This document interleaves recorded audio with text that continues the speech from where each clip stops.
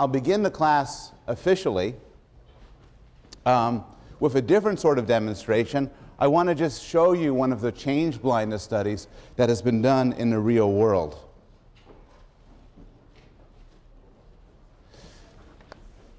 And these videotapes are not available publicly, but you get them from the web and see them as little JavaScripts.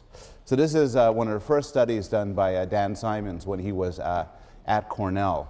And his advisor at the time was our Frank Kyle, who's now in our department. So here's the study.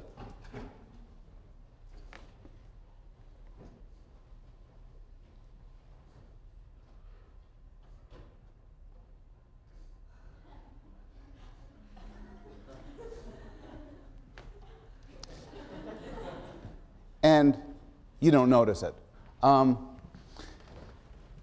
Change blindness is one of the more striking phenomena discovered by laboratory scientists and by psychologists. But it's important to realize, to get away from the sort of surprise of the gorilla and the fact that it's hard to see the object that's flickering, and appreciate the big moral of this, because the big moral of this is actually, I think, striking and quite important. You think right now that you're perceiving the world. I look down on you and I think I have a whole sense of where everybody is. I can't see everybody perfectly in back, you're kind of far away and blurry, but there's a sense in which I have a world around me. Similarly, if I'm to close my eyes for a second, everything just remains, and I can sort of remember some of the things that are there. That's really good sound localization by me.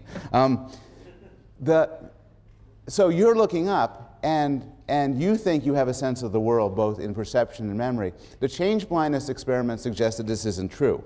The change blindness experiment suggests that if you look at me for a second, and during that second, all of your classmates change positions, including those next to you, you are extremely unlikely to notice.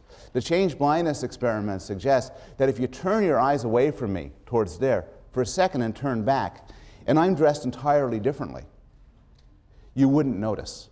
The exceptions would be if you told yourself consciously, remember what this guy's wearing. He's wearing this, that, and another.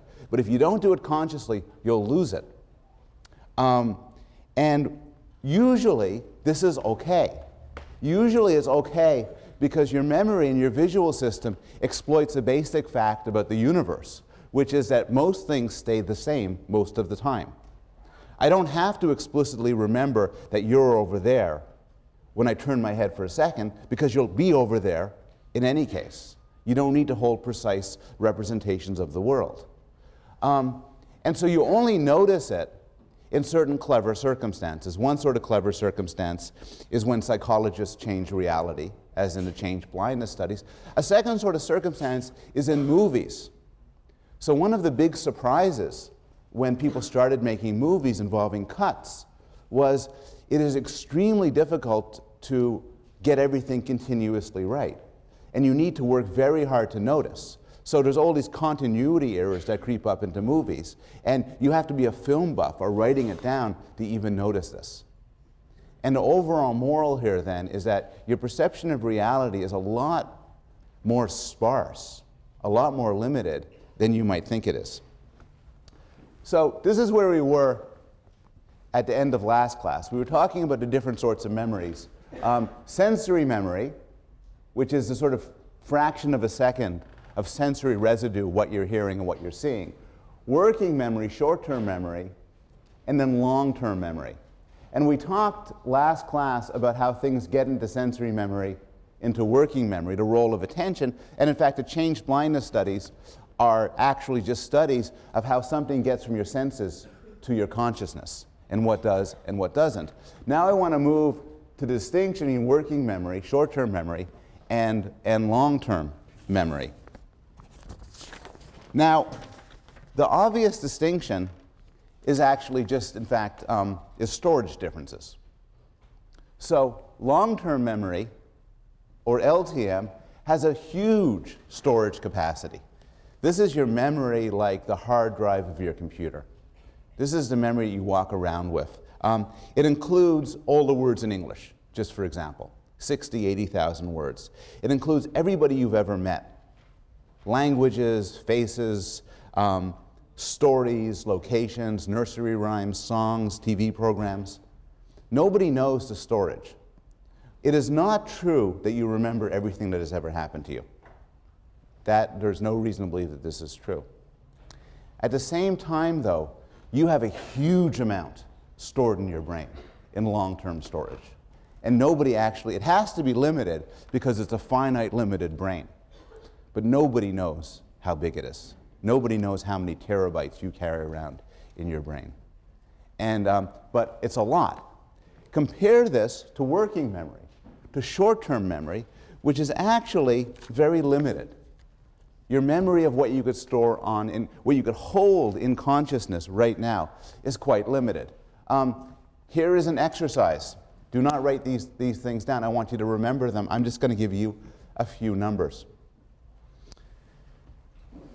14, 59, 11, 109, 43, 58, 98, 487, 25, 389, 54.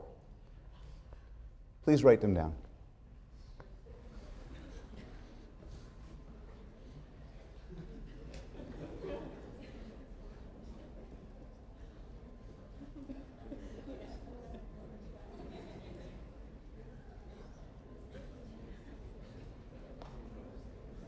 View this as an IQ test, if that would relax you.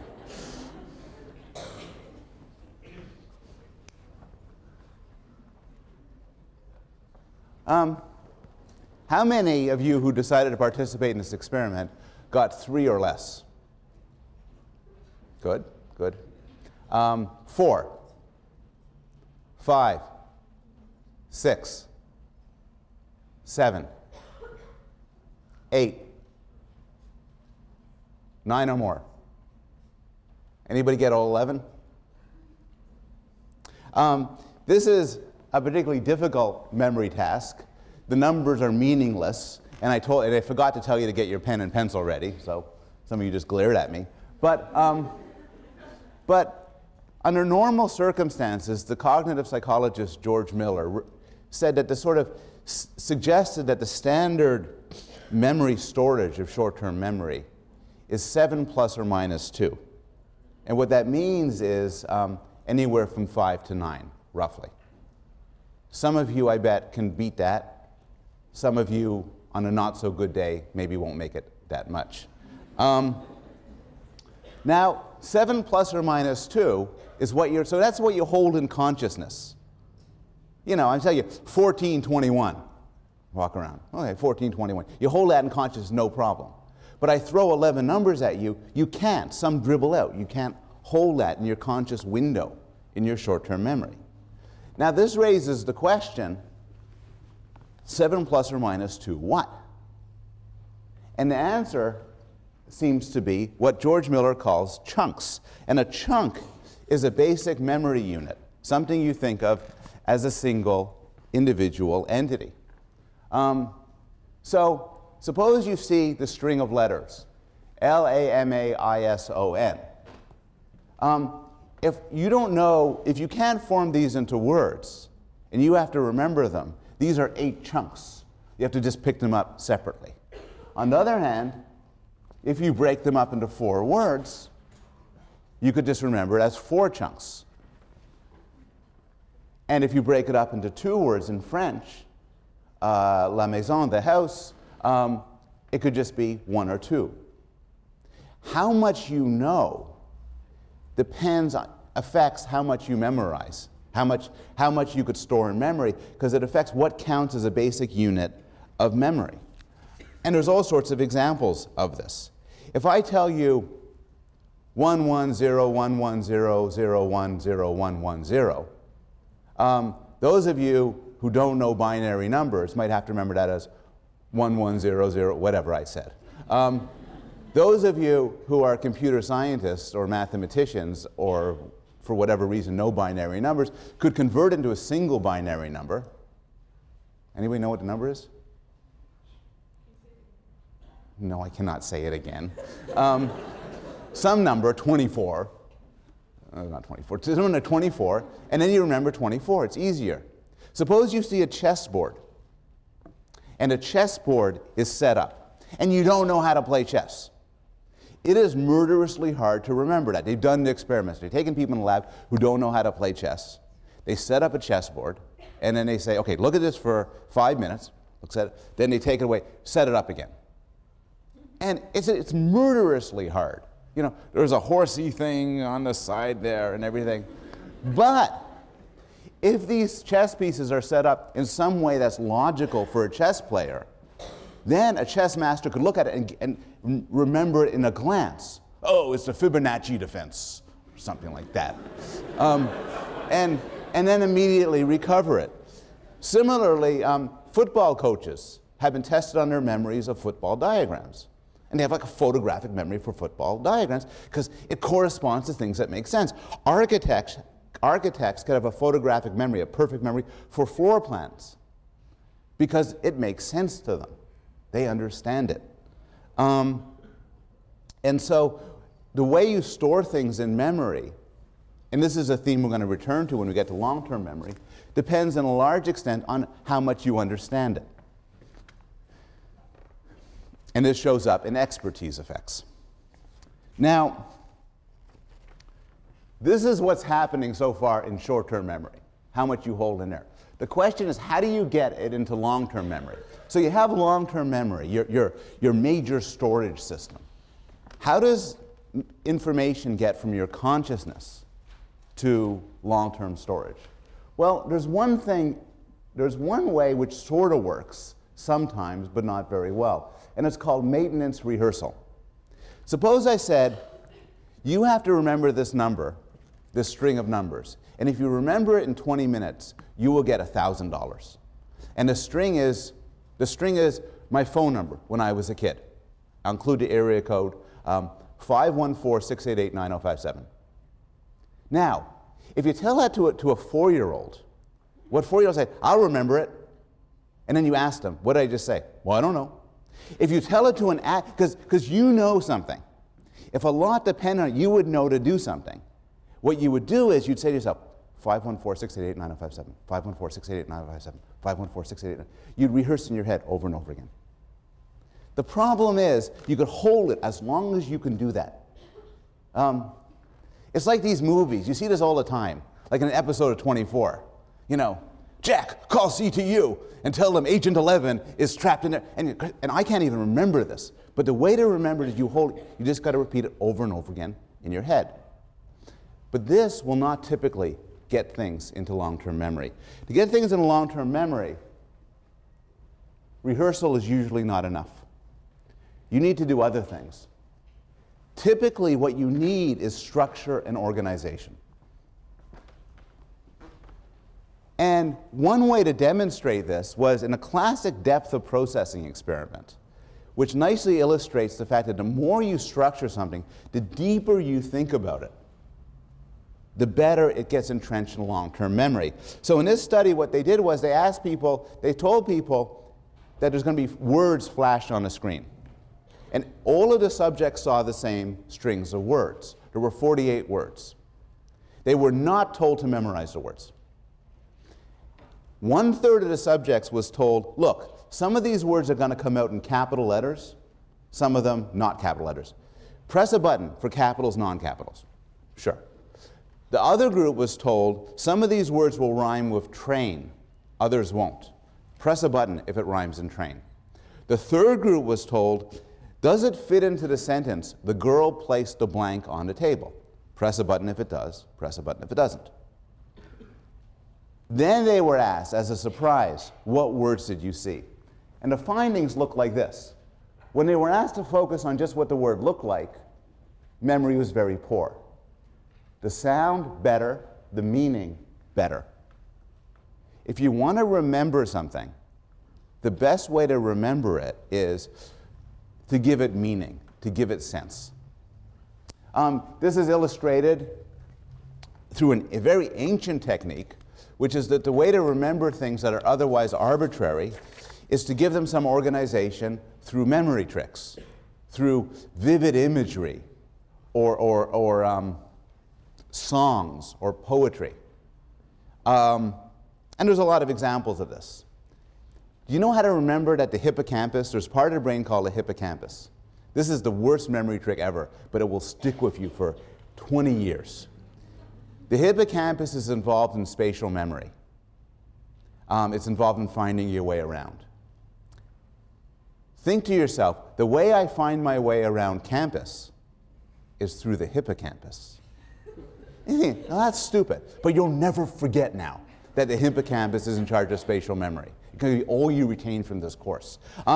Memory books on how to remember people's names usually try to exploit this sort of thing, where you try to get poetry or dramatic images. So that memory books always typically involve somebody, like you meet somebody with very spiky hair, and they say, "My name is Mr. Fish." And then you remember, you think of a big fish impaled on their hair. And then whenever you see them, you remember their name. It only really works for names like fish. But the idea is, you try to generate vivid imagery. When stuck with a situation where you have to remember 10 letters, turn it into a song, or a dirty poem, where each of the letters is the first words of it.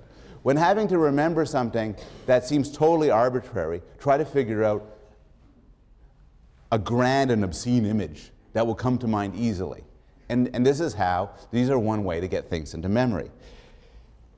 At a deep level, though, the way to get things into memory, and this applies to this course no less than anything else, is by understanding it.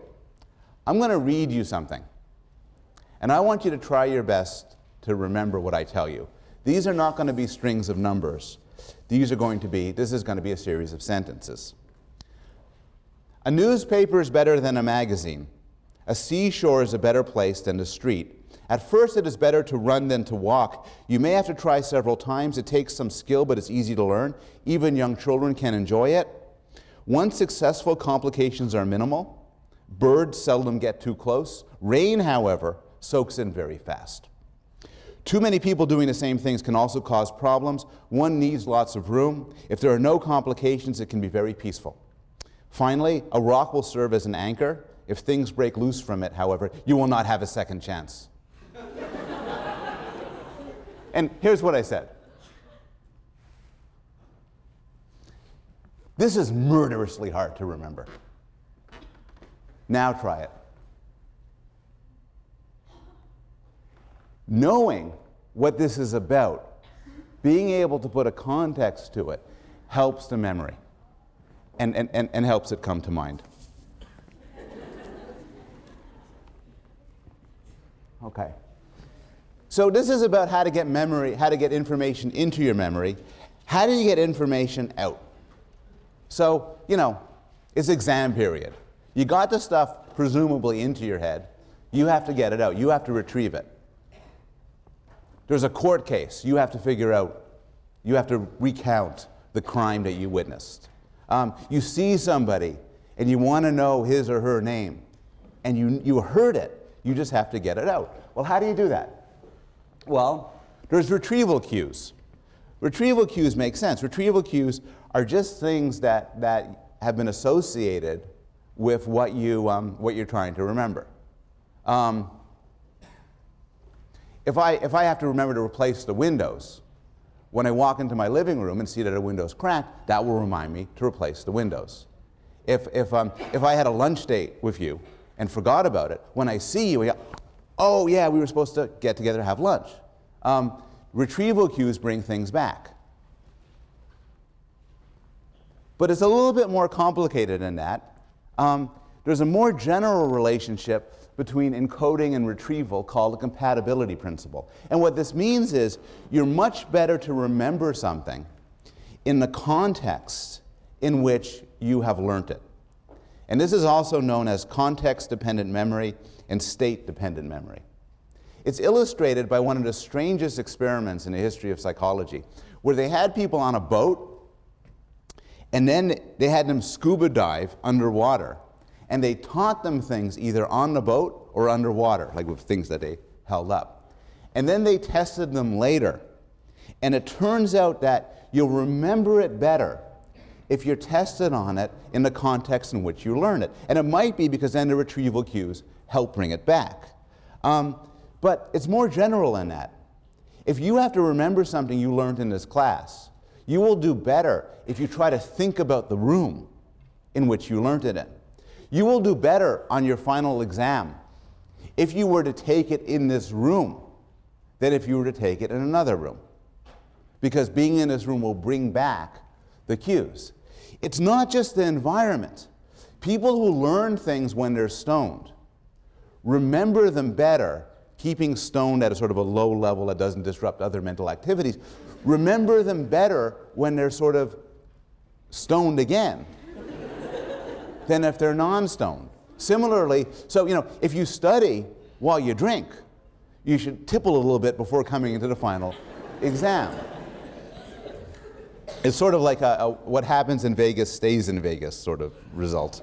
And so similarly, it even applies to moods, in that if you learn something when depressed, you have a slightly better recovery of it when you're in that same mood of depression than when you're elated. And the idea is that part of what memory is, part of recovering memory is getting back your original context in which you learned it. Elaborative rehearsal and retrieval involves the connections between different things. Elaborative rehearsal is that the more you think about something, the easier it is to remember. If you have to remember something, try to connect it to as many things as possible. Think of an image. Make a joke out of it. Imagine how you would explain it to somebody else. Imagine what the world would be like if it wasn't so. And the idea is that this sort of thinking about it makes connections in your memory from that thing you have to learn to other memories, and so makes it easier to recover. Elaborative retrieval refers to a finding that when you want to get something back out of memory, people tend to give up too soon. It turns out that there's a lot of stuff that's in your memory, but it needs work to extract. It needs various sort of searching strategies. One study asked people who were considerably older than you to remember their high school classmates. And in the first pass, people were terrible. Maybe they had a couple of friends they kept in touch with, otherwise pretty bad. And this is a good experiment because you could use high school yearbooks to judge whether or not they get it right. But then what you do is you tell the person, look, keep trying.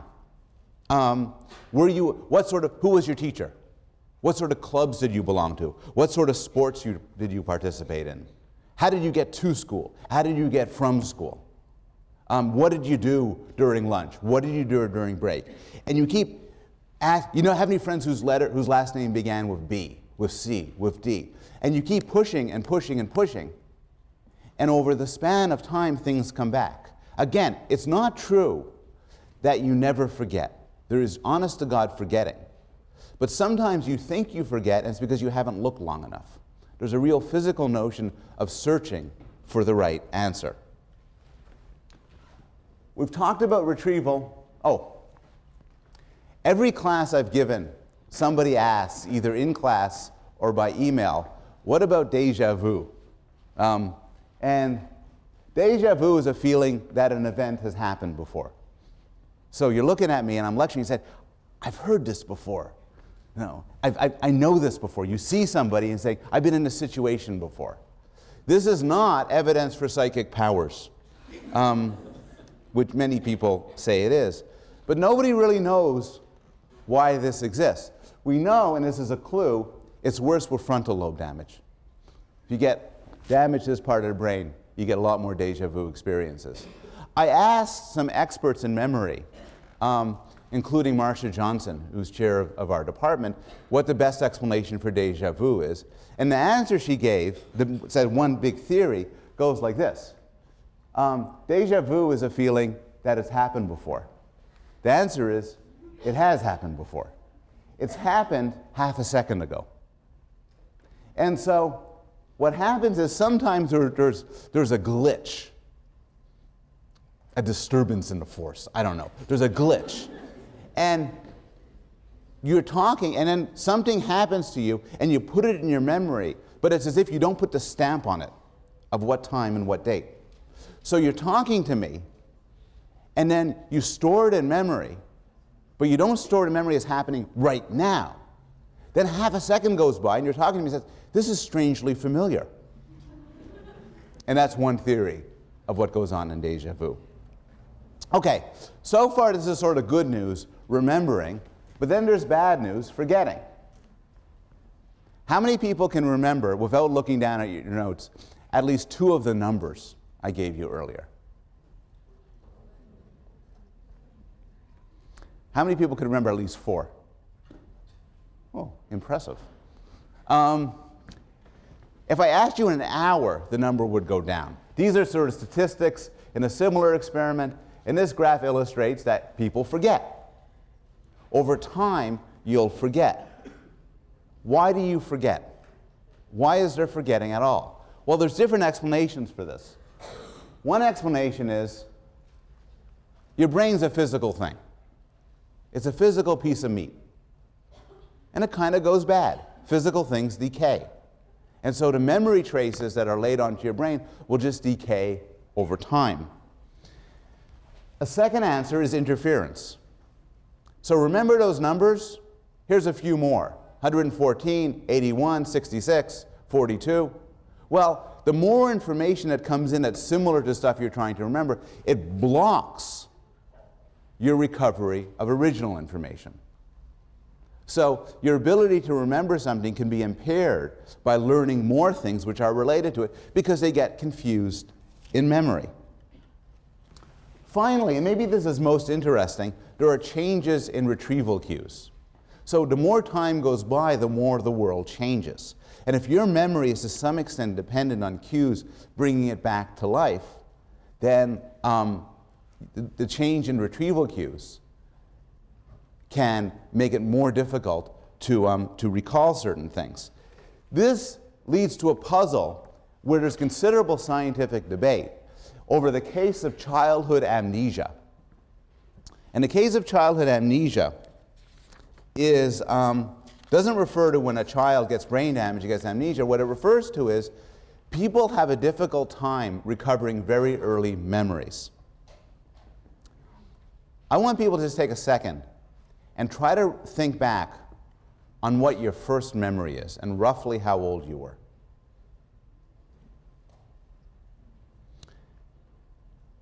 How many people don't think you have a first memory until you're about 5 years old or older?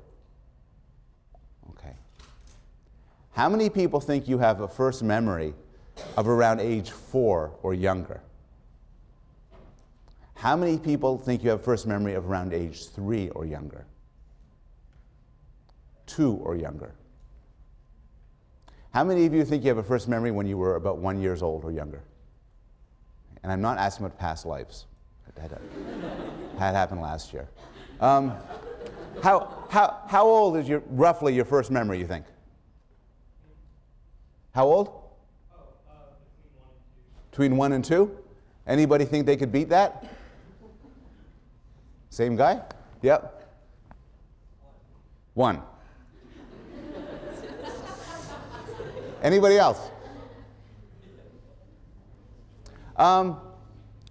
The literature is unclear on this because it's very difficult to test people's recollections of their first memories. If I'm to ask people about their first memories, they'll often say, oh yeah, I remember I was in this room and there was a crib and I went gaga goo goo.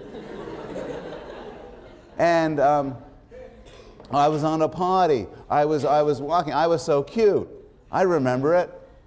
It's very difficult to tell, and as we'll discuss in some detail, there are a lot of reasons to distrust people when they, not that they're lying, but to distrust the accuracy of people's memories. We also know from studies about trauma where people have terrible experiences when they're 1 or 2. Typically, this trauma is not remembered later on. People know of trauma because they're told about it, but they don't typically remember it with any accuracy. Even children, older children, don't remember back beyond that age. Nobody knows why childhood amnesia occurs. Nobody knows why it's very difficult to recover memories before about the age of 3. One theory is that the retrieval cues change radically. I had a friend of mine who's a clinical psychologist, and he suggested a new form of therapy where they make these giant tables and chairs, and then they bring you into the office, and you're standing at these giant tables and chairs, and all these memories of being a baby would come flooding back. And he dropped out of the field. And really, but it's such a cool idea. Some people think language is to blame. So a child, a baby, starts out with no spoken or sign language. Language comes to be learned at around 1, 2, and 3. And it might be that the learning of a language reformats your memory. And once the memory is reformatted, it can't go back to the previous state prior to language. In the end, it could be neural maturation. It could be that there's memory parts of the brains grow around age 2 or 3 that just weren't there prior to that. And nobody really knows. It's a fascinating research area why about memory changes early on. Another case of memory failure is brain damage. And brain damage comes in a couple of flavors. There is retrograde amnesia. Retro for past. Retrograde amnesia is when you lose some memory of the past. This could be in a case where you get some sort of head trauma and you lose memory of your entire episodic memory. But typically, if you have any sort of serious accident that involves you losing consciousness, you'll have a blackout of some period prior to that, say, blow to the head. And the reason for this is, as you're having these experiences now, they need to kind of get consolidated into your brain. Your brain needs to rewire and catch up to the experiences you're having. A sudden blow to the head will knock you unconscious, and then the memories that have happened immediately prior will not get consolidated, and they'll be lost forever. Another sort of memory is anterior grade amnesia. And this was the case of, this happens in Korsakoff syndrome. It happens to a very famous patient known as HM, who actually lives in Hartford, Connecticut. And it happened to Clive Waring, the film you saw last class. And this sort of amnesia is a sort of amnesia where you lose the abilities to form new memories. And so you live in a perpetual present, unable to accumulate new memories. But it's actually a little bit more complicated than that. What happens is, and this was an exciting discovery about these patients that led to some real insights about normal memory. What happens is, and this is the brain damage in these cases, the temporal lobe and the hippocampus, very useful for spatial memory, you'll know. One discovery made about people who couldn't form new memories is that they could form new memories, but of certain types. So for example, this is a task here involving filling in a star while looking into a mirror. And if I asked you to do it, you'd find it pretty difficult. It's just kind of difficult to do. You'd be clumsy at it. You bring in an amnesic who can't form new memories, and you say, hey, I want you to try something new. I want you to try this star game. Say, okay, I've never seen it before, but I'll do it. Tries it, does very badly. You bring him in over and over again. Each time he does it, he starts off by saying, I've never seen this before. I'm sure I'll give it a try. But he gets better and better at it. And this is known as implicit memory.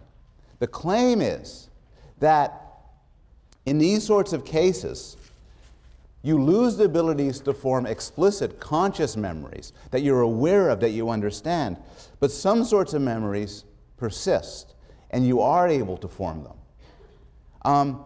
This has actually been illustrated in a couple of dramatic movies.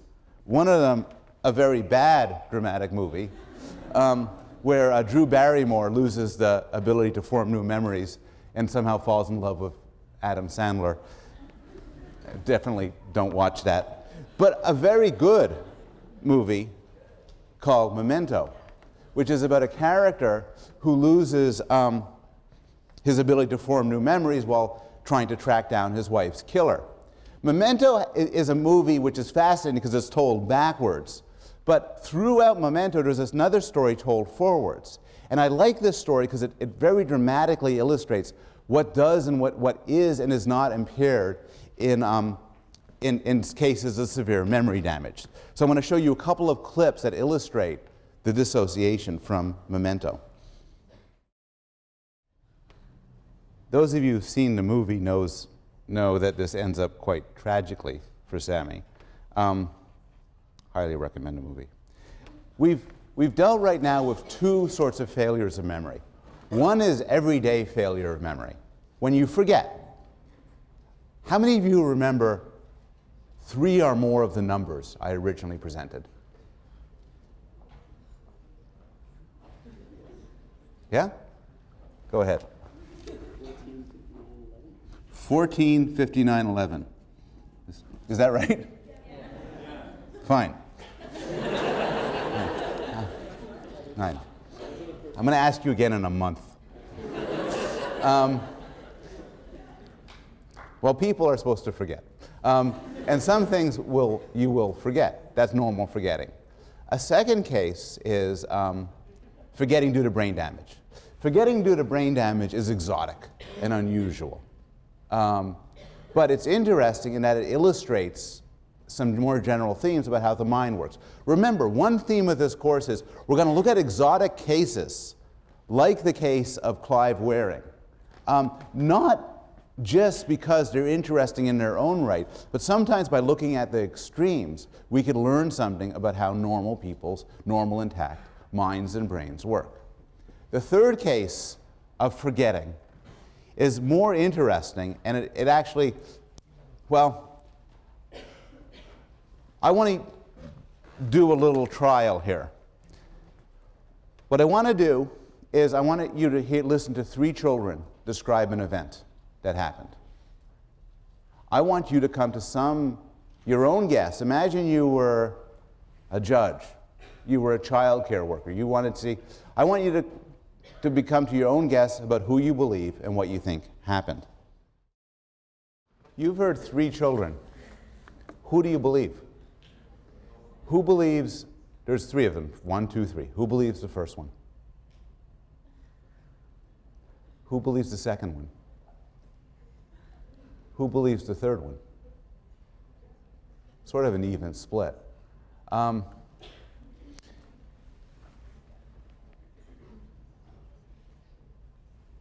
2,300 experts were shown these films and asked about the different actions, whether or not the person ripped the book, messed up the bear, tossed the book in the air. And as you could see, the majority thought that they did. This is work done by Steve Cece, who was gracious enough to lend me the film to use for teaching purposes. It turns out the second girl was right. Absolutely nothing happened. The teacher said, there's somebody named Sam Stone, he's going to come in. Guy walks in, says, hi, walks around and leaves. The first and third children had their memories implanted. Not through any sort of science fiction means. They had their memories implanted, they had their memories implanted like this. Some of the children were just asked questions. The interviewer, by the way, was herself unaware of what happened. So the interviewer was a perfectly naive interviewer. And it turns out if you just interview children and you ask them questions about whether the book was ripped, did you see him, did he really do it, they don't say anything. They didn't see anything, and they won't say anything. Other children were told about Sam Stone. They were told a stereotype about Sam Stone, that he's very clumsy, and he tends to rip things, and he trips, and he breaks things, and he spills things. And in fact, a third child mentioned that in passing, said he always does that. Just knowing this about Sam Stone tends to raise the proportion of kids who say, for instance, that he ripped the book. Other children were given suggestions. They were given suggestive questioning. They were a series of leading questions. Like, oh, Sam Stone came in. Did he rip a book while he was there? And still more children got both. And in fact, the children you saw were from this group. They heard Sam Stone being described as a clumsy fellow, and they were given a series of suggestive questionings. In this condition, they were given several suggestive questionings over the period of several months. These children, like the first child and the third child, are not lying. They honestly believe that Sam Stone came in and did these things. Also, they believe it, and they're so convincing in their belief that experts, including police officers and child caseworkers and judges and lawyers, find these children to be extremely believable.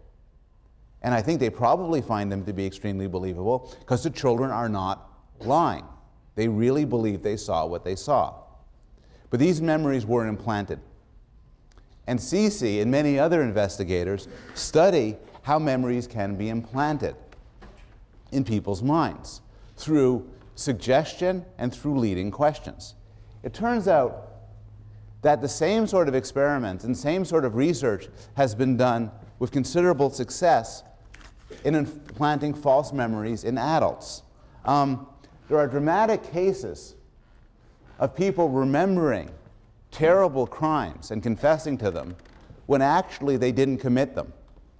And this is not because they are lying. It's not even because they're in some obvious sense deranged or schizophrenic or delusional.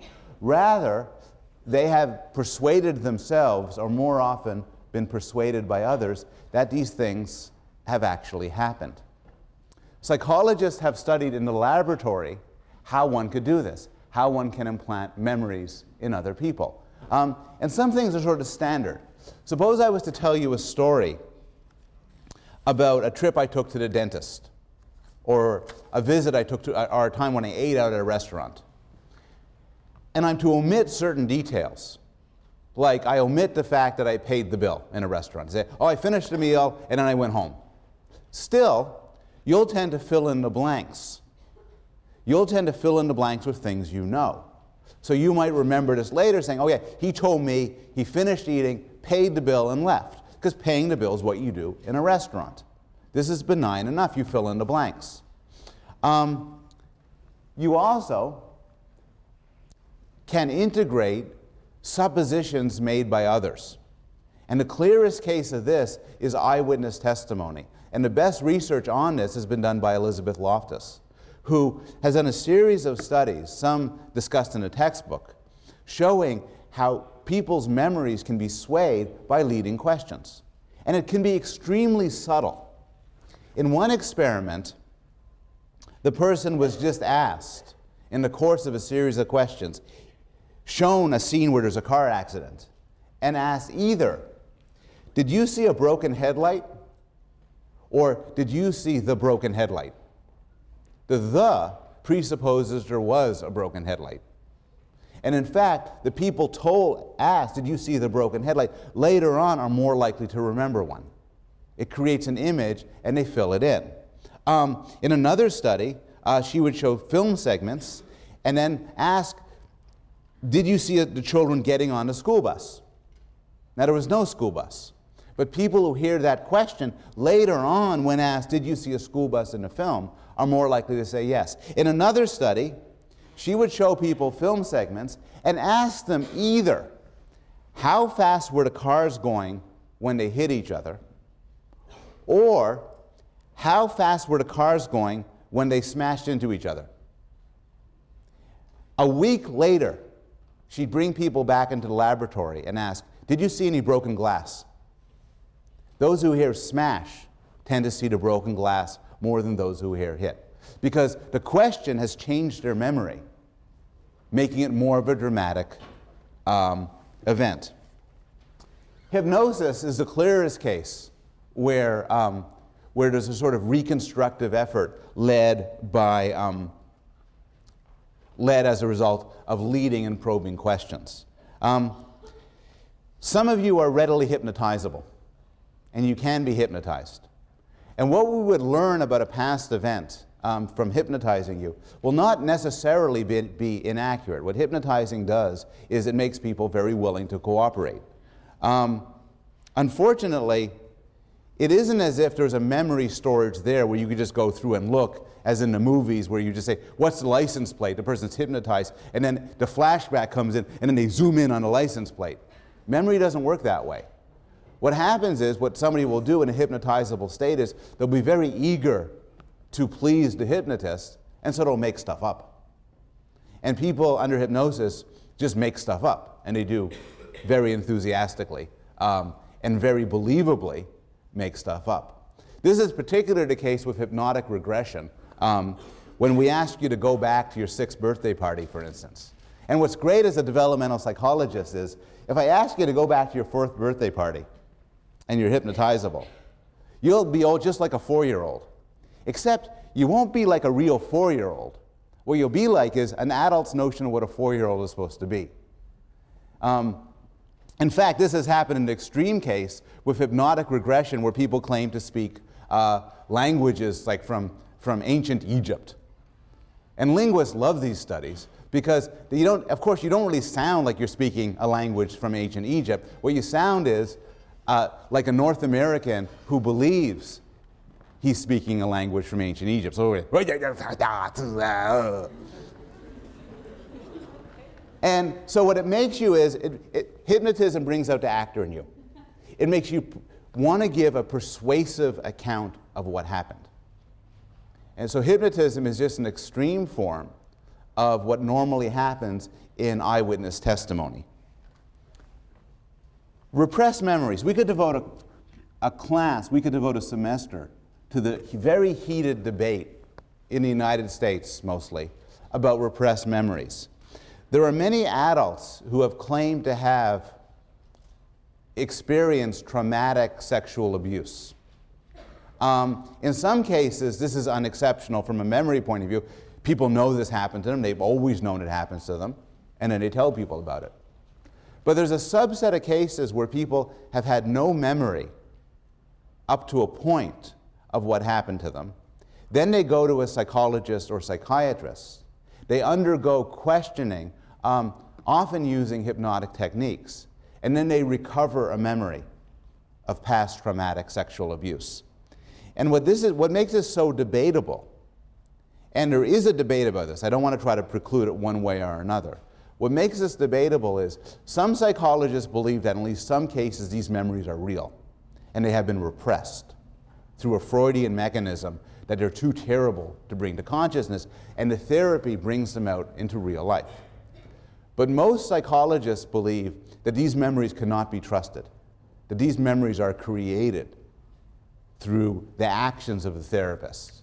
And so there's actually considerable psychological and legal battles over the veracity of the therapist, where women who have claimed to have be sexually abused, for instance, have pressed criminal charges against their fathers on the basis of false memories. Similarly, people who have been accused of sexual abuse have pressed criminal charges against psychiatrists, claiming that these psychiatrists have implanted the memories into their sons and daughters. It is controversial whether memories are ever repressed. What isn't controversial is that for at least some cases, you can implant false memories in people. Not because you're a sinister or evil person, but because you really believe something happened and you talk to them about it, and then you cause these memories to come into being. A final case is flashbulb memories. I asked this early in the semester, I'll ask it again. How many of you remember where you were on September 11, 2001? Is there anybody who doesn't remember where they were on September 11, 2001? It would be interesting. It's a socially relevant event. But here's the problem with these flashbulb memories. Flashbulb memories are the idea that these memories being so vivid, and they are vivid for many of us, exactly where we stood, what happened. Well, they can't really be trusted. And here's why not. Because they're such important events, I bet many of you have actually heard the question before, where were you on September 11th, and talked about it. What happens in these conversations is stories change. I have my event. I knew where I was on September 11th. My wife knew where she was, but I spent as much time listening to her talk about it as I spent time me talking about it. And now maybe my memory is actually of her experience and not mine. It's not, for all of these cases, the temptation you have to resist is saying, yes, I know memories can be swayed, I know they could be distorted and everything, but you see, I really am sure that happened. You have to resist that temptation because there are so many cases we know, including the tape of the girls that we just saw, where people are entirely sure things happened and we know full well that they didn't exist.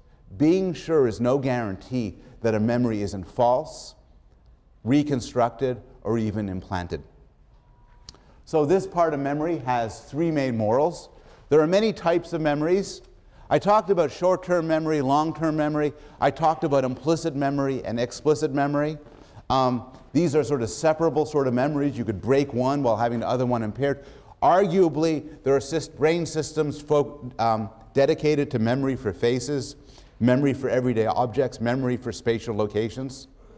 The key to remembering is organization and understanding. Introduction to X courses, including Introduction to Psychology courses, are among the hardest courses at Yale. And the reason why is there's just a lot of material that is diverse, and you have to command each aspect separately. The easiest courses at Yale tend to be highfalutin seminars, where you kind of have enough of a background that everything can be clear and understandable. The more you understand something, the easier you'll remember it. And finally, you can't trust some of your memories. Your reading response for this week is you have to use your powers for good and not for evil. Though if you manage to succeed at this, I will be very impressed. But you have to describe, based on the lecture materials and the readings, how to implant a false memory.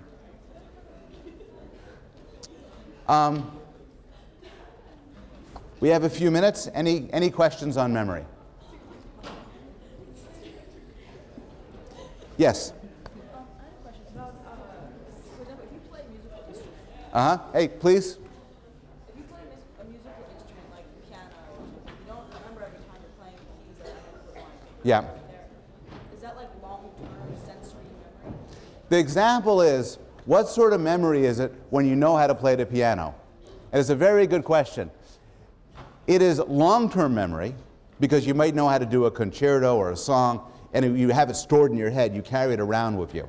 You'll remember it a year from now, 2 years from now. It is long-term memory, but it is also an excellent example of implicit memory, because you know how to do it, but you could do it unconsciously without attending to it. It's not sensory, but it's as if, put it crudely, that your fingers know and not your mind. We have time for one more question. Yes? The question is about photographic memory. There are a lot of claims about photographic memory. My understanding is they do not tend to be substantiated. Sometimes photographic memory, and this came up when we talked about autism a few classes ago, is linked with savant-like skills. People have severe impairments in some ways, may have photographic memories in others. I am not convinced that photographic memory, in a sense that you see something, you take a picture of it, you hold it in memory, really exists. I think there may be one or two case studies that suggest it might be real, but I think it's controversial.